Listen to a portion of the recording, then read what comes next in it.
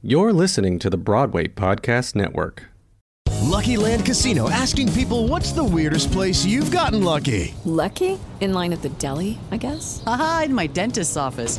More than once, actually. Do I have to say? Yes, you do. In the car before my kids' PTA meeting. Really? Yes. Excuse me, what's the weirdest place you've gotten lucky? I never win and tell. Well, there you have it. You can get lucky anywhere, playing at LuckyLandSlots.com. Play for free right now. Are you feeling lucky? No purchase necessary. Void where prohibited by law. 18+. Terms and conditions apply. See website for details.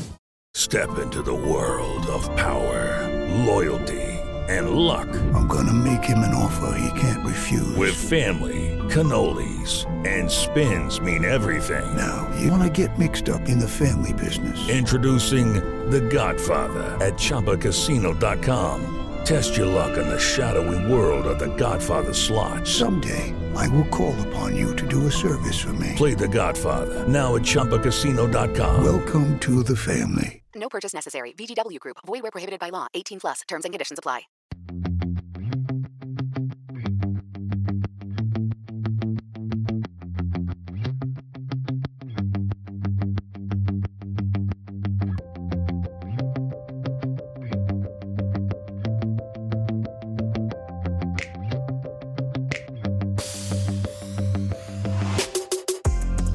Hi, this is Charlotte Abate, Emily Blue, and Samantha Omari Sendejas. And this is Young, Scrappy, and Hungry. Welcome back, everyone. Yeah. Yes. Episode 5. We're here. Wow, we finally made it this far. We're happening. We're almost done. It's like we just began, but we're almost done at the same time. It's sad. And what a great episode we have for you today. Today, we will be talking about diversity within the theater landscape. Mm-hmm. Now, diversity is really a term that is thrown around a lot, and it means so many things. But today, we're going to look at it from a few different angles and perspectives and sort of talk about what that means to us and the different resources that you can use, and have a really cool guest artist coming up a little bit later in the show, too. So, let's get cracking. Go. Act 1. Who wants to start? I can go ahead and start. Go for it, girl. So I brought 2 resources today.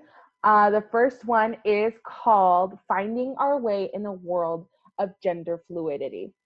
So there is a lot of conversation. There needs to be a lot more action towards gender casting, and specifically gender and LGBTQ plus representation as well. So this article goes through the importance of that and how we know the work, but we need to do better, and also just the practices of gender bending roles, and also the need for more actual representation of lesbian, bisexual characters on stage, and also having trans people on stage and having those stories be included.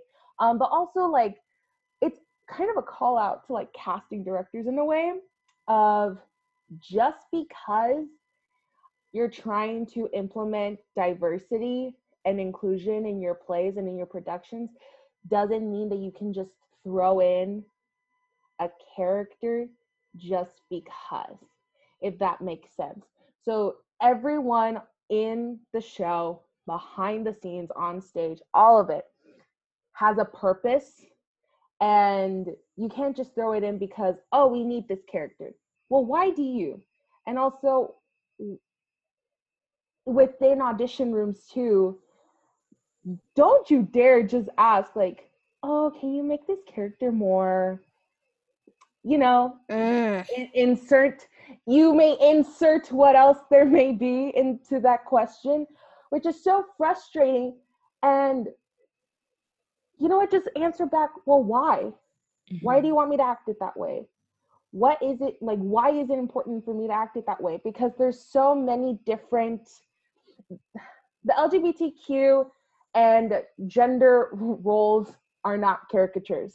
Right. They're real human beings, so treat them as so. Absolutely.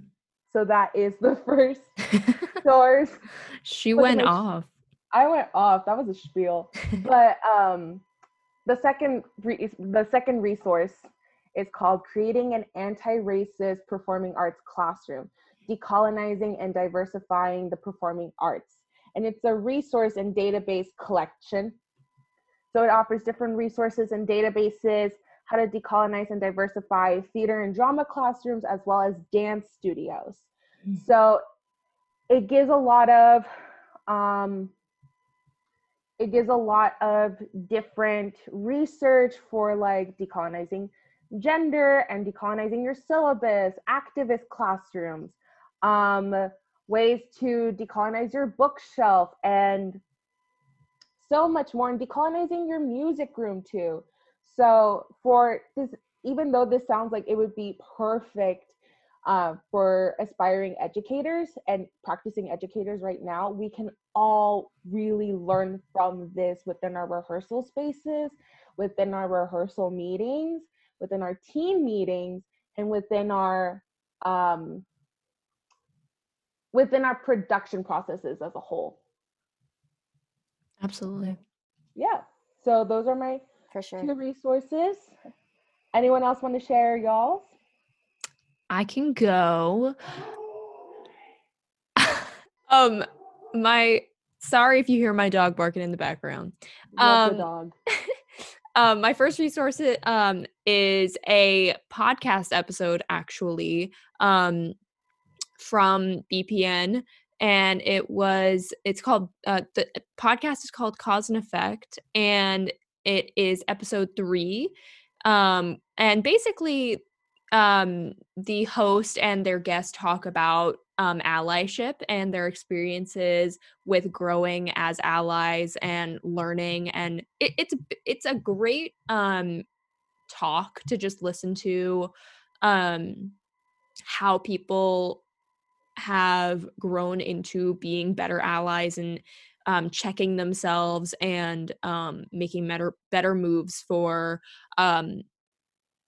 to support marginalized communities when you are the privileged party. So I don't know, it's just an interesting listen, and definitely check it out. And then my second resource is a article that also is connected to BPN. It's from the Ensemblist, and the article is 3 ideas for allyship. 3 ideas for allyship in the theater. And it basically talks about more like the business side of theater, and how actors and even just like people in general in theater can make moves and make a difference in creating a more diversified and supporting community. And it's an interesting read, and I think it definitely offers some really helpful information on moves to make. So check it out. Awesome. Emily? Sure. So the first resource that I'm bringing to the table today, I've actually mentioned it a little bit in a previous episode when we had Stephanie Everett on as a guest, and this is the Sappho Project, which is this really great new sort of group and collective that they are working on. And they have a fantastic website and blog at thesaphoproject.com. We'll link it in the episode bio. And here there are really great opportunities and postings for upcoming festivals and workshops and different awards for theater artists who identify themselves as artists of color and women and gender nonconforming musical theater makers, are really helping answer that call for more works from more of the voices that we don't really hear about very often and are not given the opportunities to be heard from. And I really enjoy the blog that they have. It's new and up and coming, and so they are rolling out new content every week or so, and I highly recommend everyone checks that out, both if you are yearning for a resource that really speaks to your identity that you come with, and also looking for more shows and plays and just writings and readings from other people. So that's really great. And then the second resource I have is for actors, and it's called the Encompass Collective. And this group is a group of teaching artists who were actually trained at the Yale School of Drama's MFA acting program, and they offer these really incredible online courses at pay what you can rates. And it is Black, Indigenous, mixed, or people of color actor identifying exclusive.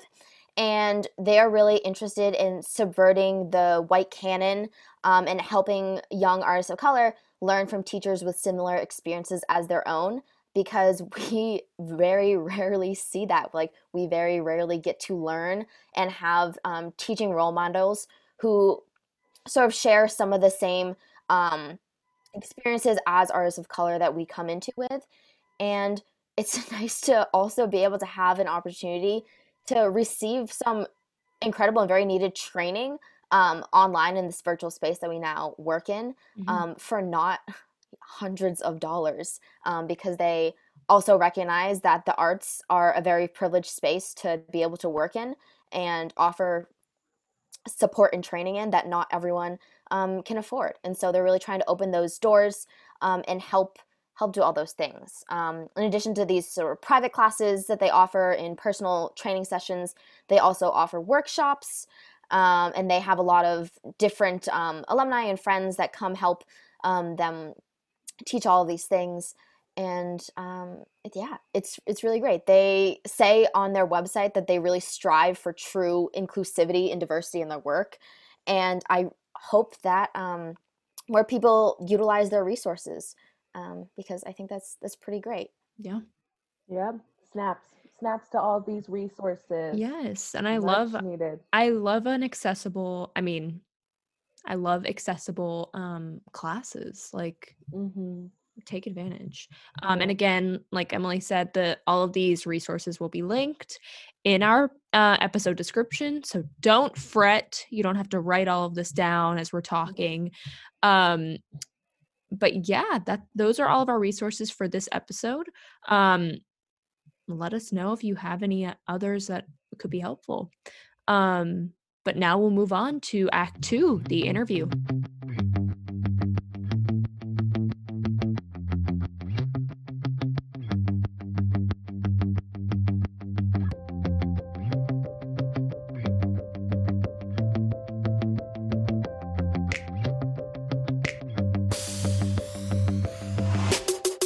All right, so we're here with Attiyya Fortune. A native to Dallas, Texas, Attiyya began her training at Dallas Black Dance Theater and was a member of the Allegro Ensemble for 4 seasons. She recently graduated with a Bachelor in Fine Arts in Dance and a business minor at the University of Colorado at Boulder. She has had the privilege to perform several works by many esteemed artists in the Dallas and Denver Boulder communities. Attiyya currently resides in Colorado as she begins her career in the dance world. Welcome. Thank you. How's it going? How are you feeling? Pretty good. I'm in definitely the steps of what to do next and how I want to play those cards and trying to get myself within this community. Exactly. I feel that 100%.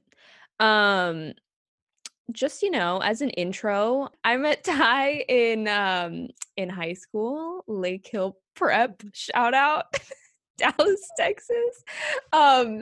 And she was one of the girlies, so of course, always love it. Well, let's just jump in with the questions and just have a casual convo. Nice. So my first question, how have you stayed connected with dance and art in general during the pandemic? Obviously, like, things are hard, and it's hard, especially hard for people who are engaged in such a person to person career. So how are you staying connected? Well, first I kind of prepped myself because throughout college I was always in a production. No matter what semester, I was always performing. And so I was prepping for after college of like not really having any performances or, stopping that rigorous rehearsal process and all that kind of stuff. So I was prepping for it, but then with everything, it kind of just like, you know, it halted a couple months before I thought it would. So I wasn't as prepared as I thought I was going to be. And different ways I tried to stay connected. Thankfully, the community that I have here, I've had some people, shout out to Laura Ann Samuelson. They were a graduate student at CU, and I took a kind of like a school, like a little session of just creating work every week. And so I would have to meet every week with Laura Ann and present anything. It could be from dance. I like to dibble into like collaging and video production. So I'm trying to like find my place of where I want to be in producing work, and that kind of helped me, and I applied for different things. The only thing that's a struggle right now is just like physically trying to do dance classes and keeping up with that training. Yeah. I do want to perform, but like, it's the training to back it up, you know, like, yeah. So, well, also, I don't know if you want to talk about this. We can edit it out if you want, but aren't you taking pole classes? Yes. Let's talk about it. Yes. So, I was actually interested in pole classes in the beginning of college. That's just been a part of my research in general at school. My thesis falls into like public intimacy and like what's breaking that barrier of like what is accepted in the public eye. I didn't even know that. I love that. Thank you. I can dive into that, but that's a whole nother I have a whole paper for that. But so I also enjoy the beauty of pole dance. Like it's really physical. It's very, I don't know, it's just very beautiful to watch. And so I was like, I'm gonna challenge myself. I wanted to do it. And it's a lot of upper body strength, and it's a lot of actually other body parts that you're like activating. Like my inner thighs have like, I was gonna say the thighs. I could not climb up that pole like 2 weeks ago, and I got like 2 ups, and I felt so proud of myself. It was so amazing. But that it's a lot of work, and you have to give props of anyone that can do that. It just changes your perspective too. Heck yeah. And I mean, I don't know that all people do, but most people, not most, but a lot of people do it in high heels too. So it's like that's another level of challenge. Pole dancing is so cool. I love that. I love that you've like picked that up as a form of like an outlet. Wow. Especially during this time. And you just she told me the other day she bought herself a pole for her home. So I'm like, work. Extra practice, and then also like side fear of like if everything shuts down again, I still have like something to like go to without having to physically go to the studio. Exactly. But I have heels. I bought 2 high of heels. Are they the ones with the platforms? It's like 9 inches. They're they're so big. I wish I can, at the end I can show them to you. Yeah. That's scary. Well, I love that. And hope it doesn't fall. I was saying this the other day. I'm so scared that pole is not going to be installed properly or something. It's just going to crash. I'm gonna like panic. I need to put it in correctly. All right. Well, good luck. Thank you. Next question. What are some of the obstacles that you faced as an artist and as a dancer because of your race, because of being a woman in the industry, anything like that? What are some of the obstacles you faced? I mean, obviously, like things are coming up right now within like the world, on the world stage, excuse me, to do with like diversity and race issues and like tackling those things and building up a better world, especially in the arts. So within dance, there's a lot of obstacles along with race, because you also have to remember, if you're trying to get into those like top dance companies, you have to look a certain way, even though you shouldn't have to. Right. That's just what's been embedded. And the community is slowly breaking that, but that's going to take a while to get past. So that's like one of the biggest obstacles for me, because I'm like, oh. And then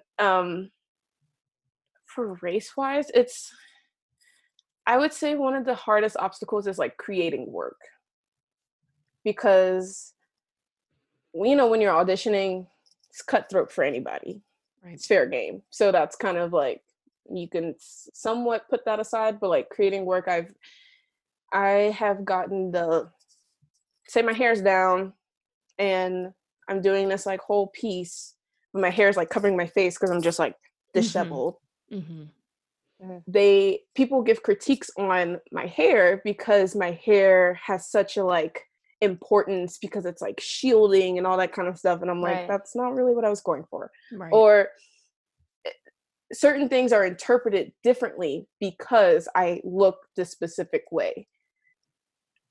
Right now it's like kind of shitty to say, it's like, can I create work without it having to be a race work? Right. Just because I produce this does not mean this is how I'm trying to express myself as a Black woman in America.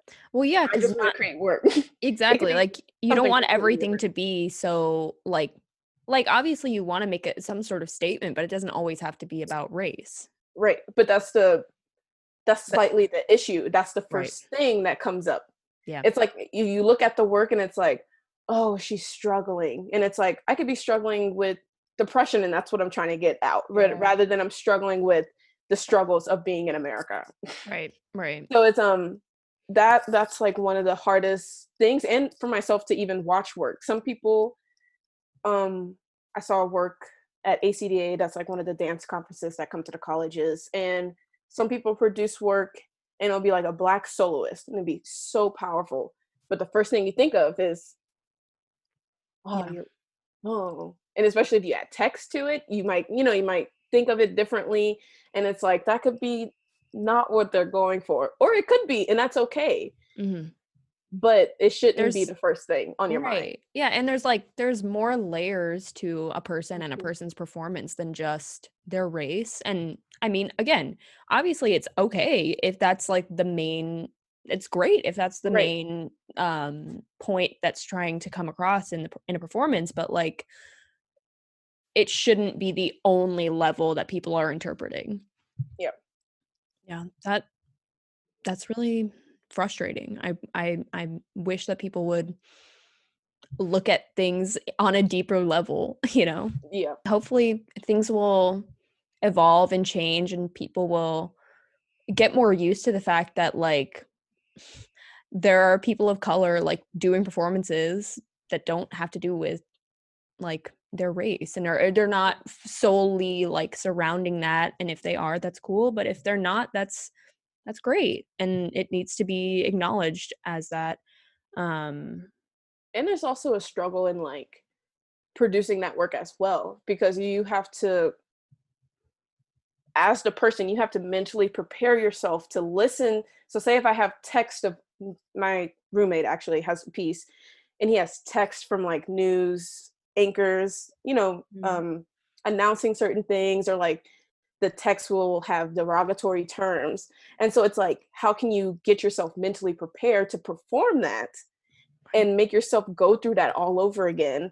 And that's also another obstacle you have to do as an artist. You have to if you want to produce that work and make sure it's getting across, you have to sadly like keep experiencing that over and over again, even though, yes, we experience it every day, but it's like you're really sinking in to how it really feels. Yeah. And it gets frustrating because it's like people come after and it's like, oh my gosh, that was so powerful. And sometimes that's just not what you want to hear. I just want to, I wanted to get that out, and I don't want to hear anything about, we really should be working harder. No. Just let it sit. Just let it sit, and you realize like what you just witnessed. Right. That's all that really what people are trying to do. And then the other thing is, sorry, my first point was actually people are now feeling comfortable producing that work. So now you have to also how can that work be unique to all of the other people that are showing their struggle? And that's sadly what we have to go through right now. It's like, okay, it's another Black dance. And it's becoming too much of a norm, just like how things are in the world. It's just like, okay, that's sad, but like, happen again.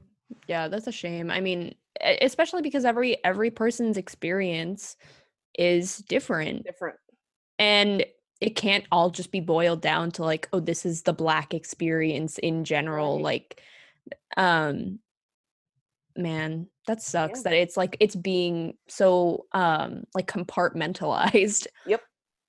It's like it has to fit in a specific box in order to be valued, and that's not really how it should be in general with art too. Like, yeah, I mean, you could like, I don't know, say there's a ton of movies about like divorced couples. You're not going to be like all of these stories are the same because they're about divorced people, and not all stories about people of color are going to be the same because they're people of color. Exactly. I hope that people are more willing to see and hear all types of stories and all types of different experiences and not have to put them in a box. Okay, well, back to you saying you're trying to figure out what your next steps are. How do you want to continue your career in dance? Like you were saying that you are kind of doing some video production and some other producing and that type of thing, and you still want to do performance, obviously. So how are you trying to like boil that all down into like a next step? Obviously it's hard because again, we're still in a pandemic and like that sucks. But yeah, it's hard because it's like it's, for me personally, I want to go the right path. It's like weird. It's like, okay, my end goal is to be in art administration. Where? Don't know. Okay, so do an internship. I couldn't do internships in between summers at college because I was working to pay my rent. Right. So it's like I can't, if I lived in the dorms, that would have been easier, but I lived in an apartment, I had lease. So it was like, it wasn't ideal to do that then. So now I have to do it now. Some internships don't want you after, a year after you graduated. Yeah. But the year after I graduated, we were in a pandemic and you didn't do the programs. So can I do the internship? Right. But then if you're doing the internship, you're not in a job. So which one is actually setting the foot into doing that career? But then I want to still physically perform. I won't have this body forever. So it's like which area can I go into without it halting my life later? And within dance, there's so many options you can do, but it is still a lot harder right now because of the pandemic. Yeah, of course. Because you got to go virtual with a lot of your performances or do auditions virtual, but you're missing the key essence of like, I can actually show you who I am when I'm physically there. Right. And that's going to really affect a lot of people. I do want to continue in dance. That's anything that I do, it doesn't matter as long as it has to do with dance. As long as I still have that part in my life, right? I can care less what the actual position is. Yeah. Ultimately, I do want to do the thing, but I wouldn't be upset if it was something else. Right. Yeah. As far as like the different mediums of art that I'm diving into, I don't consider myself a choreographer, but I choreograph things for myself, if that makes sense. I use it as my like outlet. I call it, like my little art therapy little session. Like, yeah, if I need to figure out how to navigate these emotions and I can't like talk it out, I'm gonna create something and then it's mine. If I want to, present it somewhere, I can, submit it if I want to, but most of the art that I make is mainly for me. So I see myself more as a performer and hopefully an administrator in the future. I love that. I first of all, I totally agree. I feel the same way about like, as long as I'm working in, I mean, for you, it stands for me, theater. Like, as long as I'm working in some capacity in theater, like, I can do whatever. Yeah. I mean, to an extent, you know. To an extent, yes. But I totally love, like, what you're saying about, like, you perform and do, like, choreography and that type of thing for you. Your art is for you. Because I feel like a lot of people kind of struggle with that in art, in all art. This is veering off of the question, but I always talk about that, how like even in hobbies, like it shouldn't be like for someone else. Like I like to paint, but like I don't care what other people are gonna say about it or think about it, because like it's for me, it's my therapy. That's how I'm processing my emotions, like you said, that I can't necessarily process in any other way, verbally or whatever. So it's for me, and I feel like that's how art should be. I mean, obviously, like you can make art for other people, that's great, but like it shouldn't all be about that. Yeah, and sometimes you lose the meaning of your art sometimes. Like sometimes it works for people if they just keep producing. Yeah. And as long as you keep that rigorous pattern going, then you know it makes sense to them. Some people like to sit with months on certain projects because it has to have its meaning. But if you are constantly producing for something, I feel like sometimes you can lose the connection to the actual work if it's that important. Sometimes, you know, you're just producing work to produce work. Who cares? I made this drawing. It doesn't, you know, it doesn't. Yeah. I just need to draw. Like sometimes you just need to make something. Yeah. But sometimes I am a person that when I make, I have to be connected to it. I can't just like make it and throw it away. Like even if I, you know, throw it away, quote unquote, it's still sitting there and I'm still thinking about it. And I'm like trying to figure out what's the next step for that work. Absolutely. But that's me as my artist, you know. Right. Your process. Right. Other people are completely different. And that's, as long as it works for them. I mean, there's no right way of making art. Exactly. I mean, that is like the whole point of art. Art is subjective. There's no right way to do anything within the art spectrum, as long as you're like being respectful, I feel like. But yeah, absolutely. Well, let's take it back to let's time travel for a second here. My next question, this is going to be a doozy. What was it like going to a high school that, for people who need context, our high school, it was a prep school, a private school. We had 26 people in our graduating class. It was like a K through 12, but not a lot of diversity. It was mostly white people. I think there were, of the 26, I think it was 3 Black people. And probably like 5 international students. Yeah, like POC from other places. And then on the other side of that, so you went to this high school, and you were there before high school as well. And then you would spend most of your like other parts of your day going to Dallas Black Dance Theater, which is predominantly Black students. So like talk about that. What was the experience like? So it's very interesting. Looking back on my time at Lake Hill, there are certain things that I did not realize were those things until after I left. And I was like, oh, right, that did happen.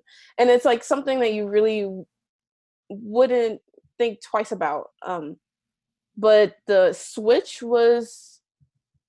it became a norm for me because I was at Lake Hill for so long. Right. I was at Lake Hill since 5th grade. So I was like 10 when I was there.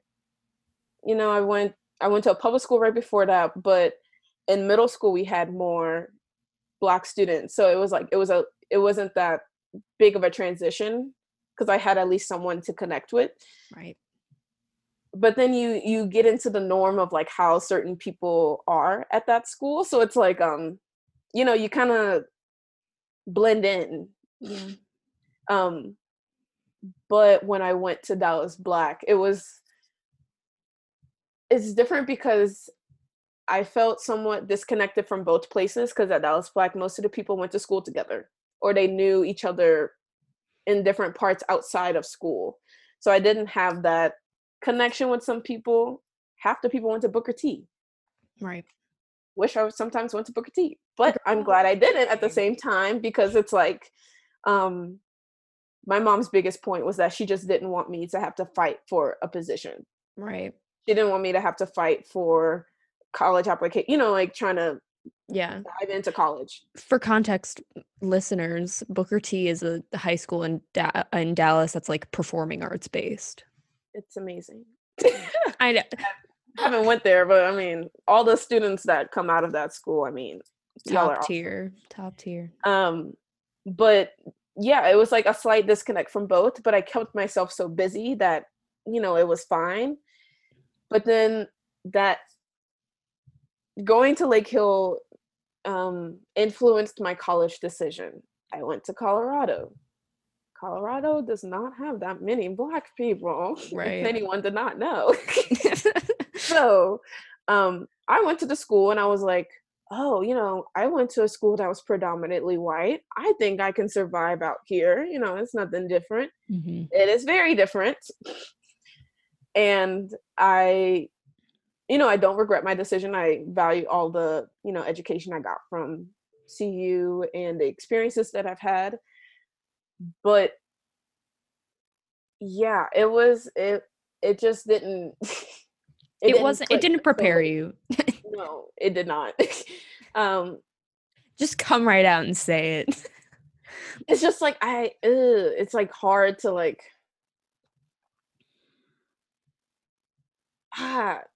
it's like you got a taste of college at Lake Hill a little bit, just like a little bit, and you're just like, oh, that's how people act. That's like normal, and it's hard to it's hard to language this. Some of my normal wasn't other people's normal, and I learned how to explain that in high school. But in college, I was at the point where I was like, you are too grown for me to have to explain that to you. Mm-hmm. You should have some knowledge. You should expand out, and some people still have not expanded out, and I was not prepared for that. Right. I was prepared for the experience I had at school. Mm-hmm. Even though some of the stuff that happened at school was not great. Best. It's not great. Not the best. And I do value Lake Hill, don't get me wrong. Mm-hmm. But yeah, institutions don't realize how much they have embedded in there. And I sadly and thankfully have learned how to just blend in and just keep it going until I can do whatever I want to do later.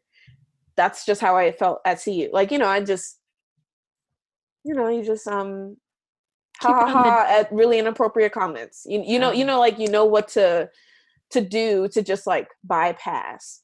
Right. I mean, Lake Hill was so weird. It's such a weird experience going to that type of school. Just like speaking on like preparedness, like it's so difficult to like go from 26 people like in your circle than to try to like immerse yourself into a college like campus experience, because there are a lot more people. But yeah, I think like, I mean, it's crazy that, I mean, I don't know, out of 26, like, I think like having only 3 Black people is crazy, and it's only 1 Black man too. So it's a lot crazier when you realize how we like decreased. So in 8th grade, we had a lot of Black students, and most people came from, I believe, St. Philip's. Mm-hmm. And that's how they started the like yearly St. Philip's like tour with the students. Because a lot of students would just come from that school and come to Lake Hill. And so we had probably like a good 8 or 9. If I hope I did not miss out anybody. Hell yeah, we had about like a good 8 people in there. So just like going from like 8 to 9 down to 3, it's just like it kind of like tells you like, yeah, it tells you a lot. The experience, like how you just want to like know. Yeah. And I mean it was probably really hard for the one Black male in our class, Brandon. It was probably, I mean, for the 3 of you, but incredibly hard for Brandon to like find his place, because he literally had like no one in his like immediate sphere to like relate to. Yeah. Especially people calling him like an Oreo, which is like, that's fucked up to say. So it's like, but then also like for something that I didn't realize was a big thing for me was that since I was so immersed in like activities at school and Dallas Black, I had no like other social life. So it's like I thought something was wrong with me because I wasn't dating or, you know, like doing random like high school things. And it's like nothing was wrong with me. My selection was really just like limited, available. And it's like yeah. And it's just like that left a long-term effect on me as well. So it's just like small things that you really didn't think would be that big of a deal actually like trickled down later in life. Yeah. And I think like it's so great that you had like Dallas Black as like an outlet for yourself to find like a community that was like you and had similar experiences, and that you couldn't necessarily find in school. I mean, like high school is kind of crap for everyone, but like that was a very special circumstance. But yeah, good memes, good memories.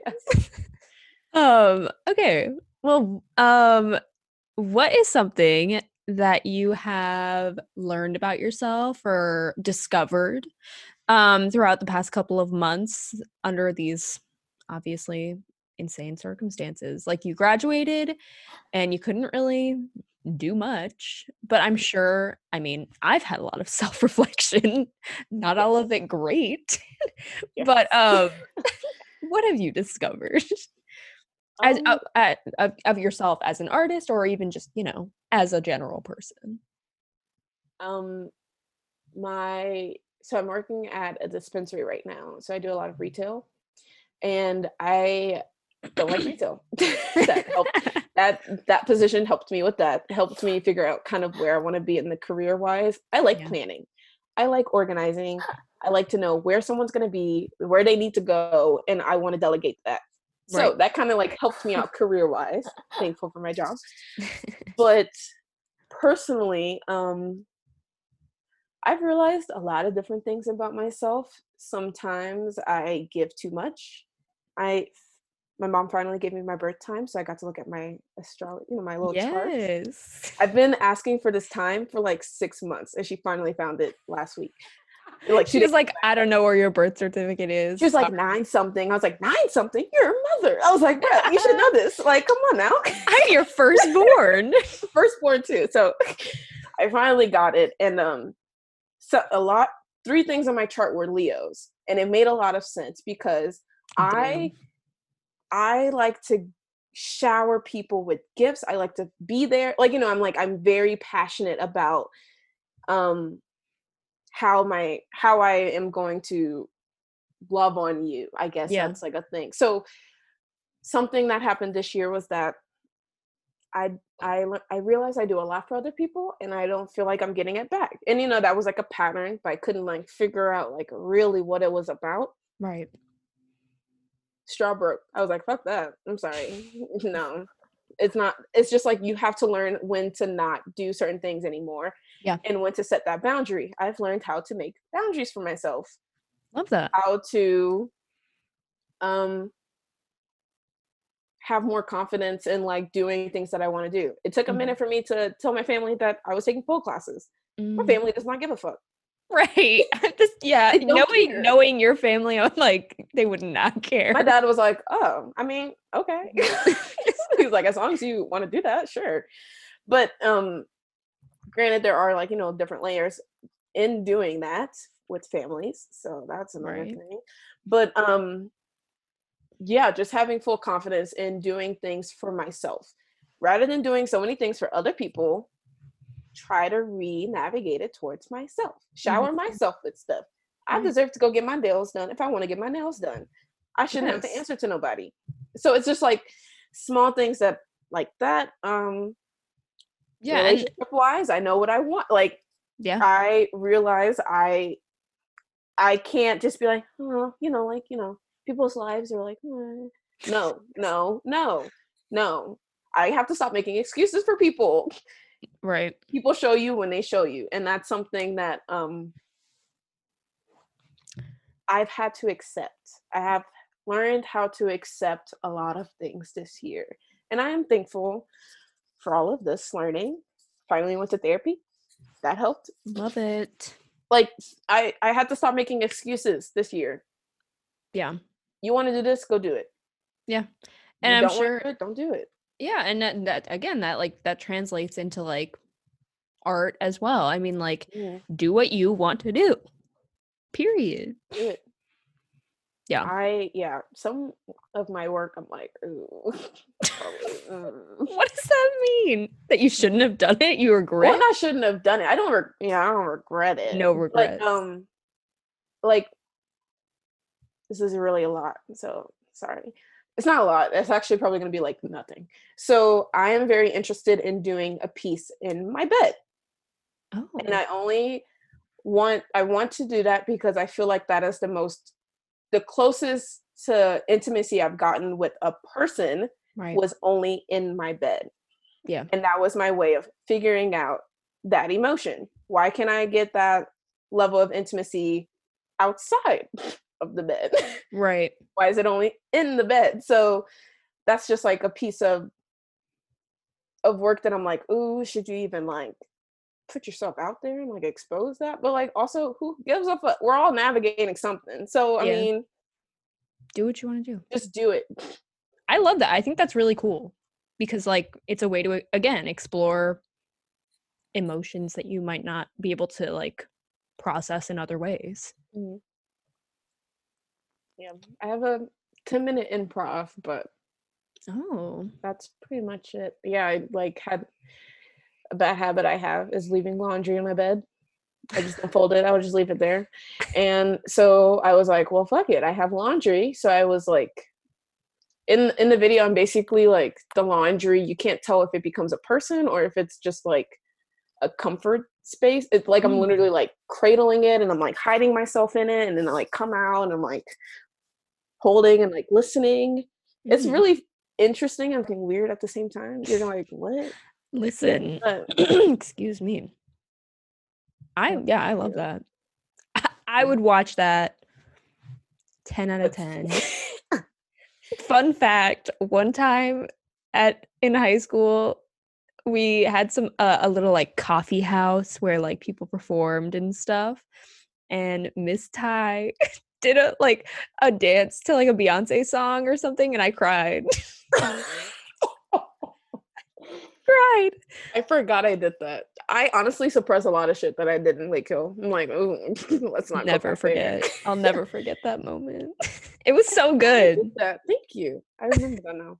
I felt good doing it too. It was amazing. Yes, love it. You did mention earlier you're into getting into video and sort of expanding your creative sphere. Do you have any work like up online that we can watch? No, I'm actually, hopefully I don't miss the deadline. I created a piece for one of my, it was a performing Voices of Women class. Ooh. And I would love to take that class. It was pretty interesting. It was good. Shout out Beth. Anyways, I have a video and I can send it. It's on my Instagram actually. I put the mirror in between my legs. So I like walk in and I have the mirror in between my legs. I'm like cradling it. And inside the mirror is just like a whole bunch of different images that like collage on top of each other. And then at the end, I like sink into the mirror and like go. And I was trying to figure out a way of like, if your vagina could like talk and like have its desires, that's one way to look at it. You can also look at it like a window into my soul. Like you can, you know, you can interpret it in different ways. And I started to figure out like, you know, the real true essence of the work. But it's something I was just playing with. So that's something I can. I was going to say, so cool. I remember that, and I remember commenting on it because I was like, oh, what is going on? Yeah, I was interested in body parts and different lighting, and I was smoking in there, and I don't share that I smoke, so like that was also a thing. My brother like texted me, and he was like, "You smoke?" I was like, "Chill. It's okay." Oh my gosh, it was weird. Yeah, that's funny. I love that. And this goes along. I mean, a lot of your dance performances have been of a sort of like a contemporary modern style. So my question is like, what draws you to that? Is it the freedom of the movement, or I don't know, what draws you to that type of dance? Yeah, so I have to give a little bit background. When at Dallas Black, we have like the quote unquote classic training, even though that should be like broken down because training is training. There shouldn't be like classical versus anything else. Because that's like separating like, say we did international fusion. So it's like, no, I can't think of the word right now, but it's the isolation in the hips that I cannot think of that word. Oh my gosh. I feel ashamed. But anyways, that style versus ballet. There shouldn't be like a one's valued more than the other. And that's what I learned at CU. Dallas Black, you know, we were embedded in taking ballet, modern, jazz. You know, you got tap, you could do hip hop, you know, you could do those styles. So I was ingrained to be a modern dancer growing up. I learned Horton, you know, we dived in. Yeah. When I went to college, we were free, you know, I can do, and that can mean so many different things at my school. So that was a barrier I had to break of this idea that it has to be ballet modern to like, in order to succeed in the dance world. And that is not true. And I learned so many different styles, and I'm thankful for all the styles that, you know, I learned, because they all influence contemporary. And contemporary, honestly, in the community is like such a, you can argue that word, because what is contemporary? Right. And it's such a broad term. Like, what does that even mean? Contemporary ballet. Okay, so you're doing ballet without the like the quote unquote classic ballet arms. You know, it's like, oh, it's like without the fingers. Yeah. So just because you decided not to stick to that, you know, that realm, it makes it contemporary. Why is it contemporary? It's just like that's a lot of people's papers. That's a good one. So I say contemporary only because it's like a mixture of different things. It's fusion artists is like a good way to just like say it, because it's like if you watched my BFA piece, looks nothing like the training that I do. It's very gestural. It's like just like sitting and like looking and like moving, and it's there's not much quote unquote dance. When you think dance, you're thinking a lot of movement, and dance can be walking down the street. Right. And that's what I've learned. And that's something that's what draws me to it, that anything can be dance, and that it's acceptable to do gestures for 20 minutes just as I can do 15 pirouettes for 2. So it's like I don't know, just having that freedom. Granted, I do miss, you know, going back to those roots of like the rigor and like, you tell me what to do and I got it. Like I got it. I didn't have to think about expression as much until later in my dance training. Like, I didn't look for how to improv. I hated improving when I first started because I hated thinking on my feet. I hated having to think, is this going to look good? Is that going to like come across right? No, just move. Just do what feels good. And that's having that experience changes the way you're going to make work in general. Absolutely. Just going through that. Like, if you've never taken an improv class, it's just like, oh, you're just used to like step, step, step, step. How did you get to that step? Why? Like, ooh, that's gooey. Okay, now you have a word to describe your movement. How are you going to explain your movement to other people without feeling it and like really investigating with yourself in your own body? Right. Yeah, and I feel like going back to like the word contemporary, like I feel like in dance, I think in dance, like it's sort of a, I don't know, a catch-all for like everything, like all types of movement. And I think that kind of that like contemporary, like in my head is just like what dance is. Like you were saying, it's just movement. It's whatever movement you're doing. It doesn't have to be like rigorous first position, second position, whatever. Which like the rigor of that is fine. Again, like if that's something that you value and you enjoy and you find meaning in and fulfills you, then that's great. But like it doesn't always have to be that structure. Yeah, because I know that was like a hard thing I know for other people and myself, of just having like being okay with having that like have the same value as what I do. Like just because you're doing, say, for example, even though this could be like completely not true. Alvin Ailey dance. That's something everyone knows. You know the movement, you know the type of people that perform there. Yeah. Some people could not find value in something that I just learned, or something, say like my professor Rennie, even though everyone loves him, he does house and hip hop on proscenium stage. You don't really see that. Yeah. And he's telling a story through all those styles. And I'm like, oh, like you saw someone get shot, but they're like popping and doing all the things to get to that point. It's just like the storytelling is a lot different. Anyway, sorry, that was a rant. But some people can find value in Alvin Ailey versus Rennie's work. Right. And they're both the same. They're both they both have value. They both have value, and they both require such rigor and training to get to those points. So why not have that value spread across all styles? Yeah.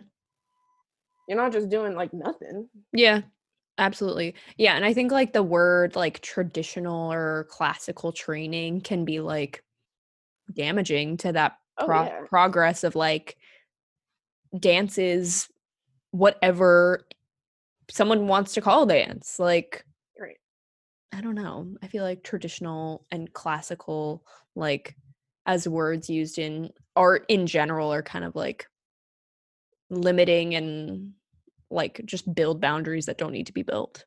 Yeah. And sometimes it's you have to think about it on the business standpoint of like the audience. When you go to ballets, who are you seeing?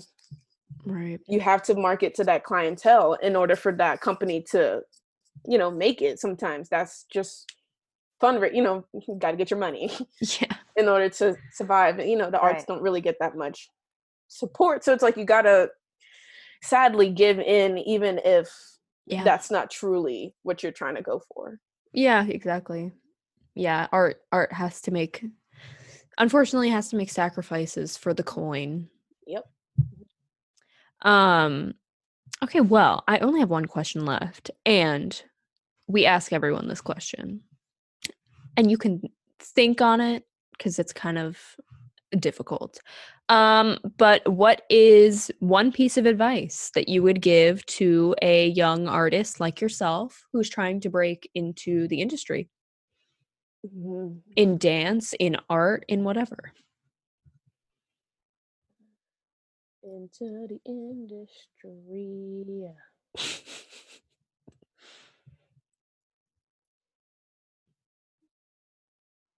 I can see the wheels turning. Yeah, because my first thing that I also have to remind myself to do is network. That's one thing that's one thing I would definitely say if you're trying to make it into any industry, is that you never know who knows who. True. And you have to network. Mm-hmm. Like one example, my professor, Michelle, she's not a most outgoing person. She keeps to herself. So like, networking is not the best, but she's very successful. Like amazing work. But I think she was like talking to someone on an elevator, and then like the person asked her about this opportunity, and she was like, "Oh, actually, I think you should contact my friend so and so because I think that work goes with this." Without knowing certain people, you wouldn't realize that your next opportunity could just be happening at that casual conversation. Yeah, in an elevator. That's crazy. In an elevator, like, oh, hey, Mark Jacobs, I have a great fashion designer that I think you should look at. And it's like, what? Like, it's just like, you never know. So you definitely should not close any doors. One thing I also have to keep note to myself, I think I'm just going to give notes of like things I'm telling myself. I think that's just what I'm going to say. Yeah. I'm telling myself to keep all doors open. Mm-hmm. Trying to leave the state. You can't be picky. You're not, you're just like, you're limiting your opportunities. You never know if, say I moved to Virginia, even though I would not want to move to Virginia. Say I go there. I never know if 2 months in Virginia can actually send me to my next big opportunity. Right. It's like you never know. And that's the sad part, but also the exciting part about these industries. You never know. You never know what the next thing is. You just have to keep pushing through. Keep staying passionate. Even if your passion decreases to becoming a side hobby. Right. If you're doing a 9-to-5 and you're creating work on the side, present the work. Submit it to different things. Still, still find different ways to stay within the community, because people end up not getting happy because they just didn't at least embed it somewhere in their everyday life. Yeah. And that's why I think it's very important for me to have dance somewhere in my life, whether I'm performing or I'm working in the business part of it. Because right now, if I didn't go physically take classes at the moment, I would hate everything right now. Right. I'm not immersed in it. I'm not looking at it. I'm not next to people who also do the same things as me, and they, the commonality and all that kind of stuff. So like, the connection. Right. And I would say,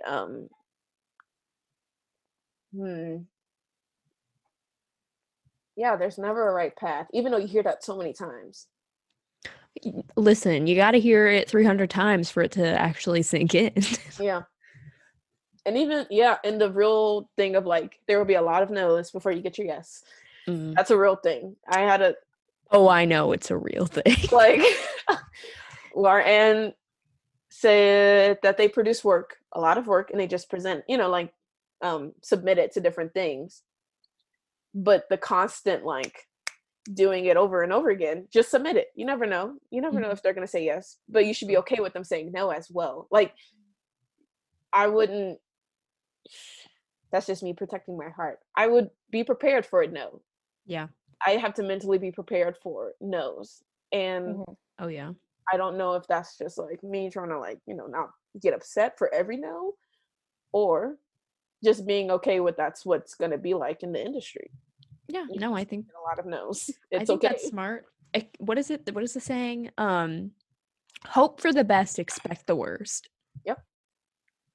So you can't, I had to let go of creating a plan. Girl, I'm still struggling with that myself. Yeah, it really is hard, don't get me wrong, but yeah. Well, love it. I think all of that is very accurate. I love that. I mean, how are you going to give advice if you can't take it yourself? So definitely appreciate that that's how you went about that. All right. Well, do you have anything else to add? Where can people find you? Oh my gosh, I am such a private person. Give your address and your social security number. Ooh, maybe the address, not the social. Yeah, on Instagram, Tiyya T. It's just my first name and middle name, TIYYA_TIYE. I'm private, so I don't know. I'll follow. You can follow me. I'll accept it. I'm on my phone 24/7, so that's not going to be an issue.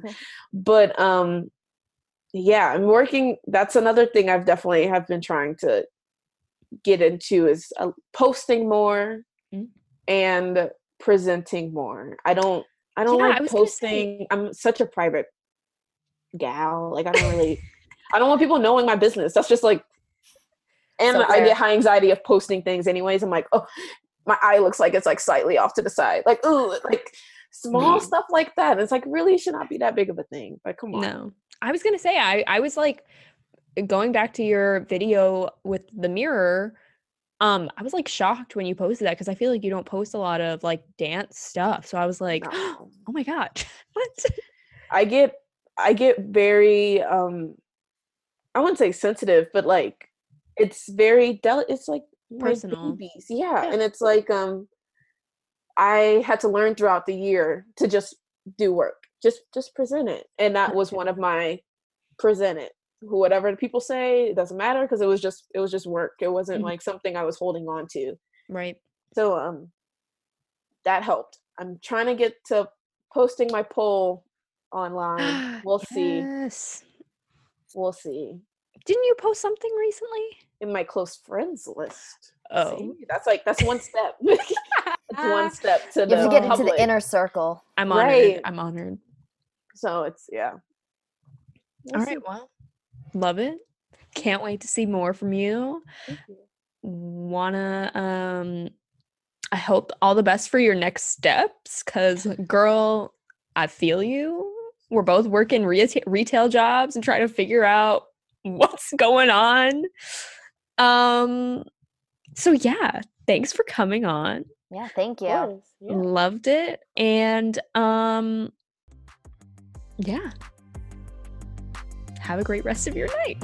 Thank you.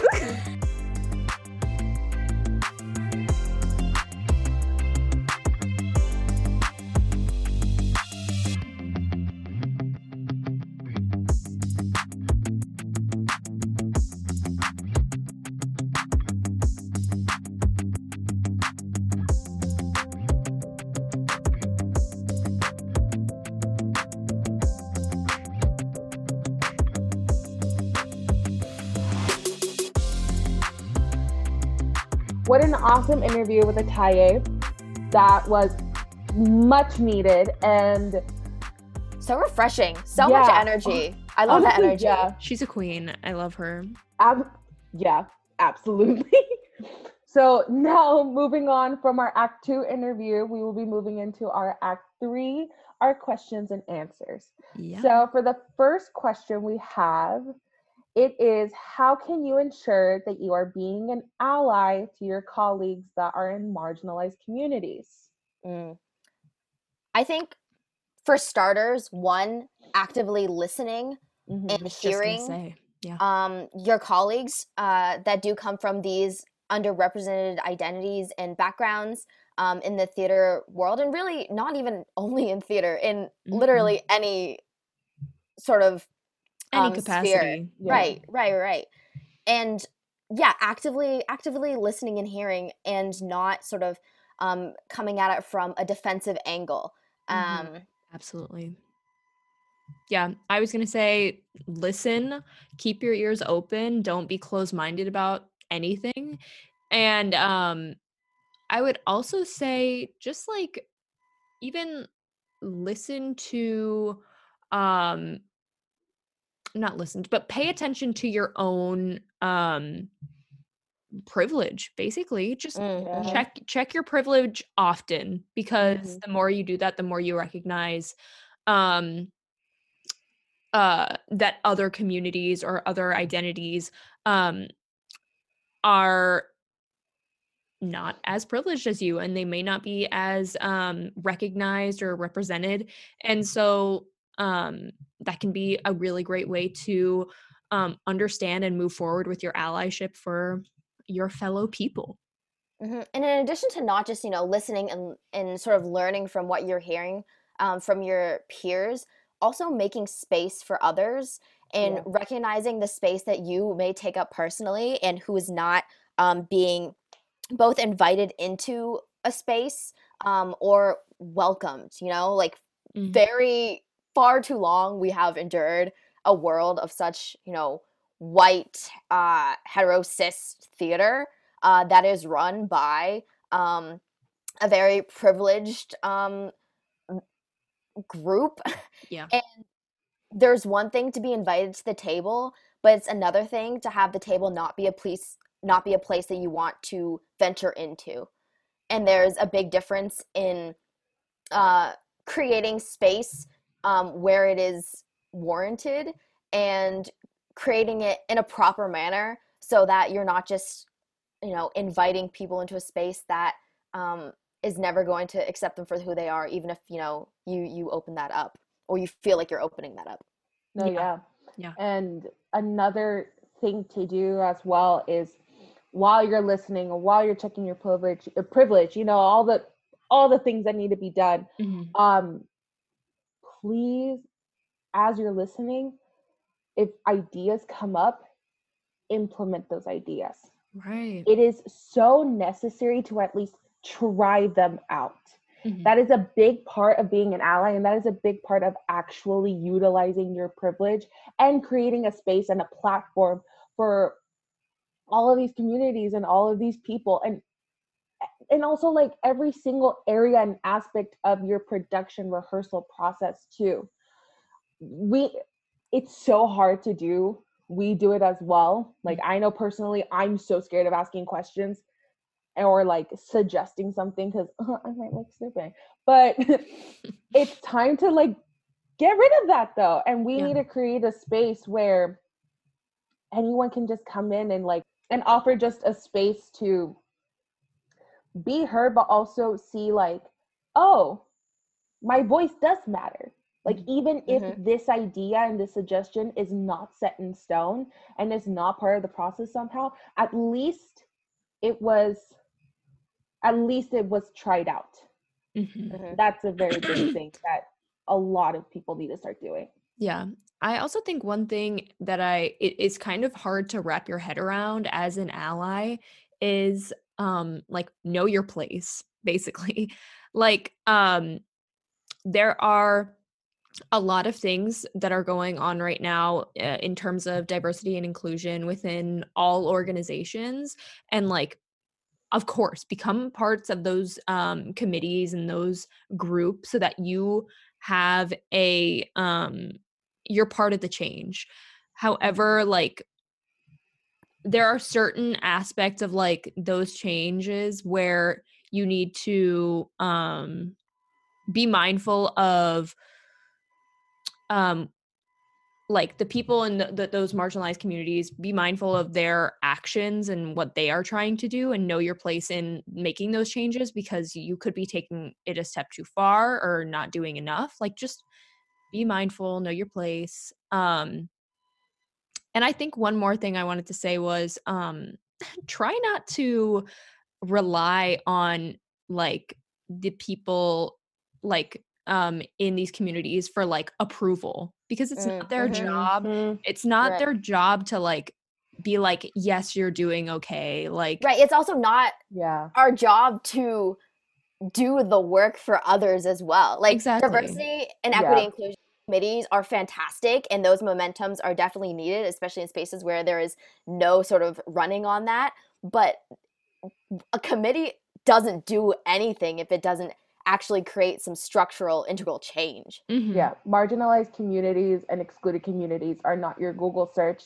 They're not your encyclopedia. As an ally, you need to do your research. Right.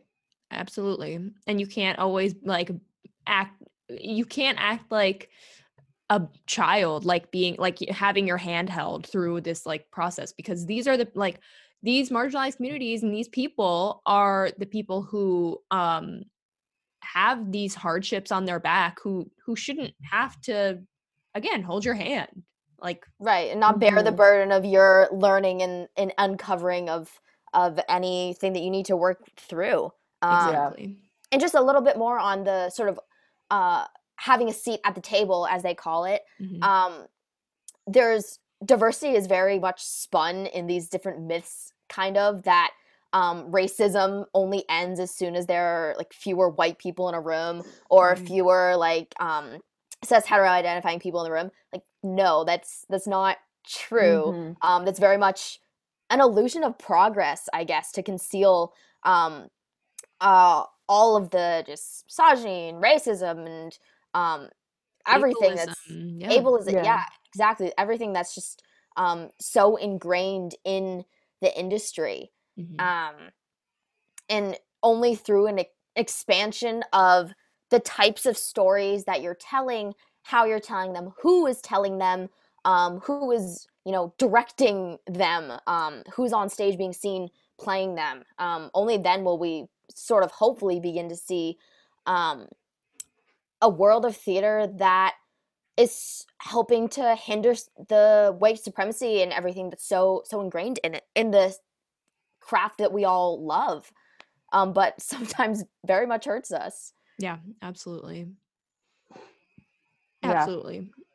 All like we can't stress this enough, really. And there's so much more that we can talk about, but we only have a certain amount of time. We only have a little bit of time within this. I could talk about this all day. Really? Yeah. Yes. So as we're gonna have to hold ourselves back from this before it turns out to be like an actual like 3 hour special, like 3 hour special, a movie, if you will. Show multiple intermissions needed, of course. A series. We will now move on to our next question. Love it. With the respected time we have. So our second and our last question actually is, what fundamental practices should we change in our field to include more diversity and equity? Okay. We of already sorry. Go ahead. Go for it. You're on the move. Go. Well, we kind of already talked about this too within our first question. But it's not, what I have to say is really not so much of a practice. It's more of a literally like put some diversity and equity into your teams. So while we're asking for a lot more accurate and representative and respective representation on screen and on stage, behind the scenes is also very important, especially with those higher up, aka producers, casting directors, administrators, artistic directors, like all of that. Yeah. So, and it although we can say like, please put in like BIPOC representation and equity with producers and artistic directors in your companies and in your shows, they still have to do the work. It's not just like implement and put in the, this is like a reference from a BPM podcast. Wink, wink. The token theater friend. Yes, my favorite. Yeah, so it's like, it's not a token thing. No, exactly. You still need to put in the work. Right.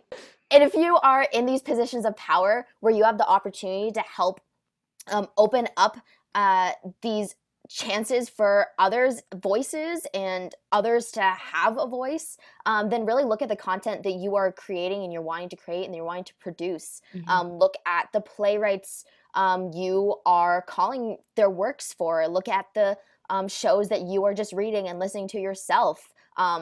When you are choosing a show to do or to cast or become involved in, really look at, one, what are the characters that are in the show? What sort of characterizations do they represent? Making sure you don't have the tokenized character of color in the ensemble. We hate that. and making sure that, you know, really look at yourself. If you see a show or you have a show, if everyone in your cast is cis white hetero actor, like why? Like why do we need that? Do we need that? I'm gonna say a strong no. Absolutely not.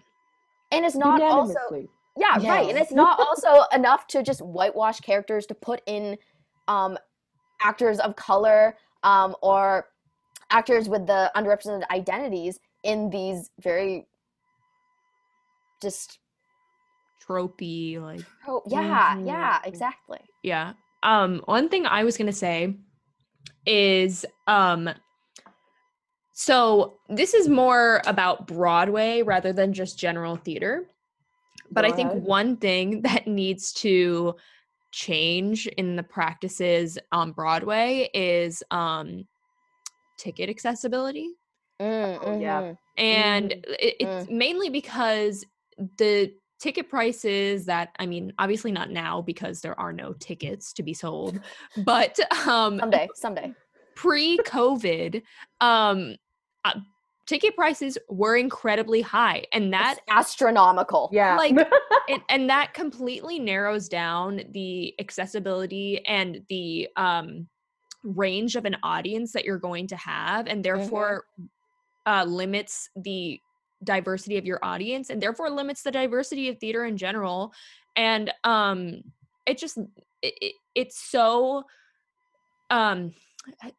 like, people think when they go to New York, like, that like one of the biggest tourist attractions is Broadway, but it can't be unless it's accessible. And and if people who are not familiar with like theater outside of Broadway, like if Broadway is the only touch point they have for theater, and they think like, oh, that's too expensive for me, then they're not going to go and out of their way to see theater in other aspects of their life that may be accessible and affordable and really great. And that, again, just narrows down the audience, and it further narrows everything to like this limited, like rich white audience that is like so small and not inclusive and not what we want to see. Right. And not the audience also, as we all know, you know, Broadway, moneymaker. They put the shows in the theaters that will make them money. And if those are the types of audiences that are buying the tickets, then probably, unfortunately, the shows that they want to see are not necessarily encompassing of the diversity of the world that we live in and all the stories that should be told. Yeah, and it affects literally everything. And because it's such a corrupted cycle. Yeah, and because these communities, these more marginalized communities, people of color, because of systemic racism, are more likely to be in impoverished communities, they can't afford these high ticket prices, and it's ridiculous and not okay. And so that's one thing that really like needs to change, like ASAP, because that's some BS.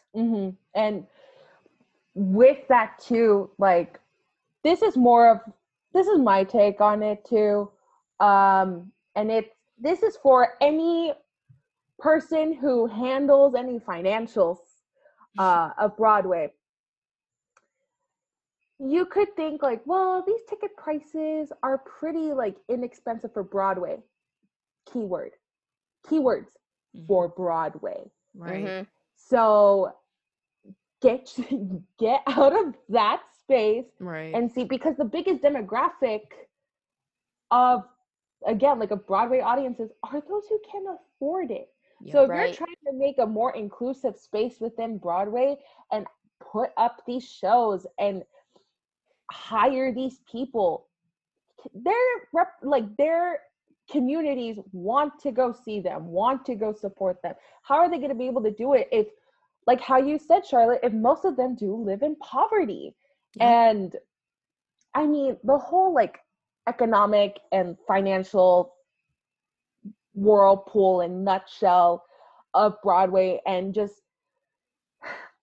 big industry like productions, there's more to it too. And there's a lot of things that need to be fixed. I don't want to say before ticket prices need to be fixed. No, it should like have already started immediately. But there's a lot within our system, within our general system, that need to be fixed economically and financially in order for a lot of that to happen. But for those who are able to make those ticket prices, like how we said, check your privilege and check the privilege of your audience members and those you actually want to bring into your spaces. New York is a wonderful space. It's a touristy place. It makes money because of it. How can we bring in more people and make it more inclusive than what the generic already is? Right. That makes A new Broadway when we return someday. A new theater.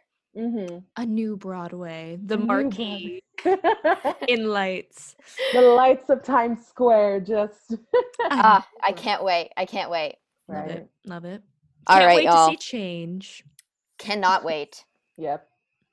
Awesome, y'all. Well, that about does it. Yeah, that about does it. That's about it for our Q&A for Act 3 and also for this episode. Thank you so much for tuning in. Thank you. For listening and being a part of this conversation. Yeah. And again, for any other questions, you can always send in your questions to us. Yep. The link to send those in will be in the description.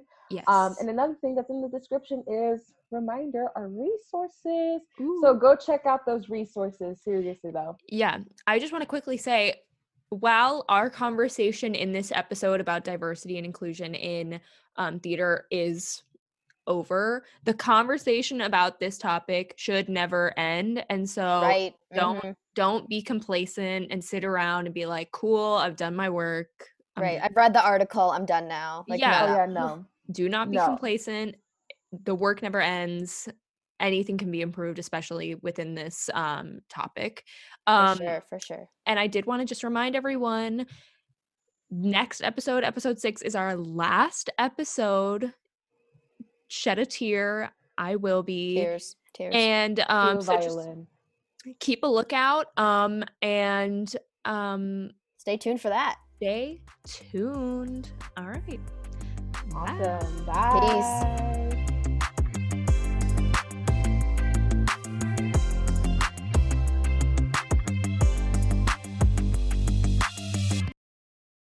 Hey, it's Leslie Odom Jr. here on the Broadway Podcast Network to tell you about the Rise Theater Directory, a program of Maestro Music. Rise is a national online resource designed to connect and empower backstage and administrative and creative theater professionals from underrepresented backgrounds.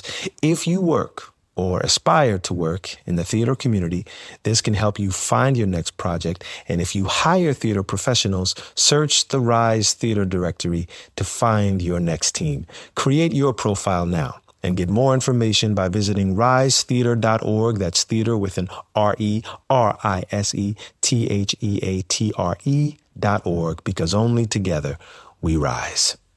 It is Ryan here, and I have a question for you. What do you do when you win? Like, are you a fist pumper, a woohooer, a hand clapper, a high fiver? I kind of like the high five, but if you want to hone in on those winning moves, check out Chumba Casino. At ChumbaCasino.com, choose from hundreds of social casino style games for your chance to redeem serious cash prizes. There are new game releases weekly, plus free daily bonuses. So don't wait. Start having the most fun ever at ChumbaCasino.com. No purchase necessary. VGW Group. Void where prohibited by law. See terms and conditions. 18+.